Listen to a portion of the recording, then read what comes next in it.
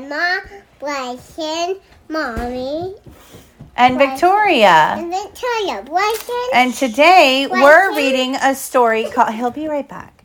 Today we're reading a story called If You Give a Moose a Muffin by Laura Numeroff, illustrated by Felicia Bond. What's Felicia Bond? She's the one that draws the pictures. If you give a moose a muffin,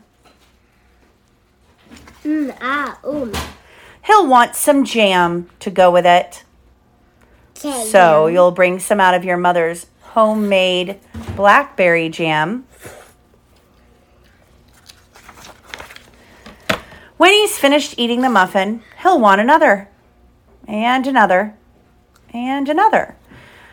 Oh, when they're all gone, he'll ask you to make some more.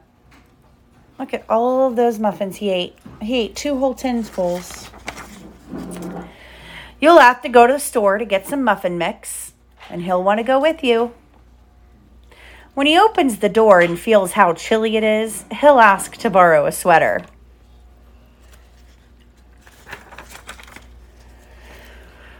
When he puts the sweater on, he'll notice one of his buttons is loose, and he'll ask for a needle and thread. He'll start sewing. There you go. Good. He'll start sewing. The button will remind him of the puppets his grandmother used to make. Uh-oh, what happened when he started sewing?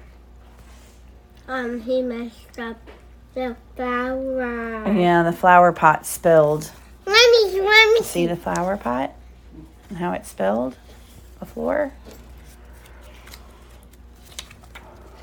So he'll ask for some old socks. And he'll make sock puppets.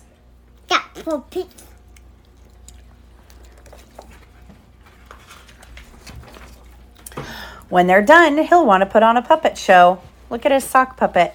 He has a sock puppet of a sock puppet moose and a sock puppet, what was that animal? Mouse. A mouse. He'll need some cardboard and paints to make the scenery. Then he'll ask you to help make the scenery. Have you heard this book before? What's the scenery? Can you explain it to us? There's clouds. No, I mean, yes, there are clouds, but what is scenery? Can you explain what the word scenery is? It's something background in a show. There you go, background in a show. Good. When the scenery is finished, he'll get behind the couch, but his antlers will stick out. So what is the scenery? What do we see that picture of back there? I see a sun. Sun. I see what's that?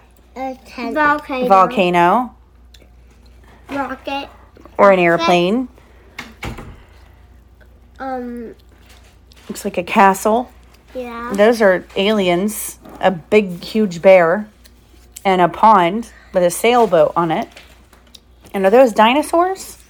Yeah. Oh, there's a lot going on in that scenery. No. What if... So he'll ask for something to cover up his antlers. That's part of his antler. Oh, that's the sock puppet poking out. You'll bring him a sheet from your bed to cover up with, to cover his antlers. When he sees the sheet, he'll remember that he wants to be a ghost for Halloween. He'll try it on and shout, "Boo!" It'll scare him so much that he'll knock over all the paints. Uh-oh. It's a little messy, right? Yes. Then he'll use the sheet to clean up the mess of the paint. And then he'll ask for some soap to wash it out. He'll probably want to hang the sheet up to dry. He's still having to clean up all the paint over there. See that? Yes. He'll go outside to put it on the clothesline. And when he's out in the yard, he'll see your mother's blackberry bushes. What do we use the blackberries for? Eat. You're right. We normally... but Jam. The jam, right? Jam. Seeing the blackberries will remind him of her jam. I want blackberries. So he'll probably ask you for some. We don't have any. Maybe we could get you some at the store. I want cherries. Wait, stop. That's okay. That's okay. What? Yes. At Nana's, we found some blackberries and we picked some. Oh, you did. You did go blackberry picking. You're right.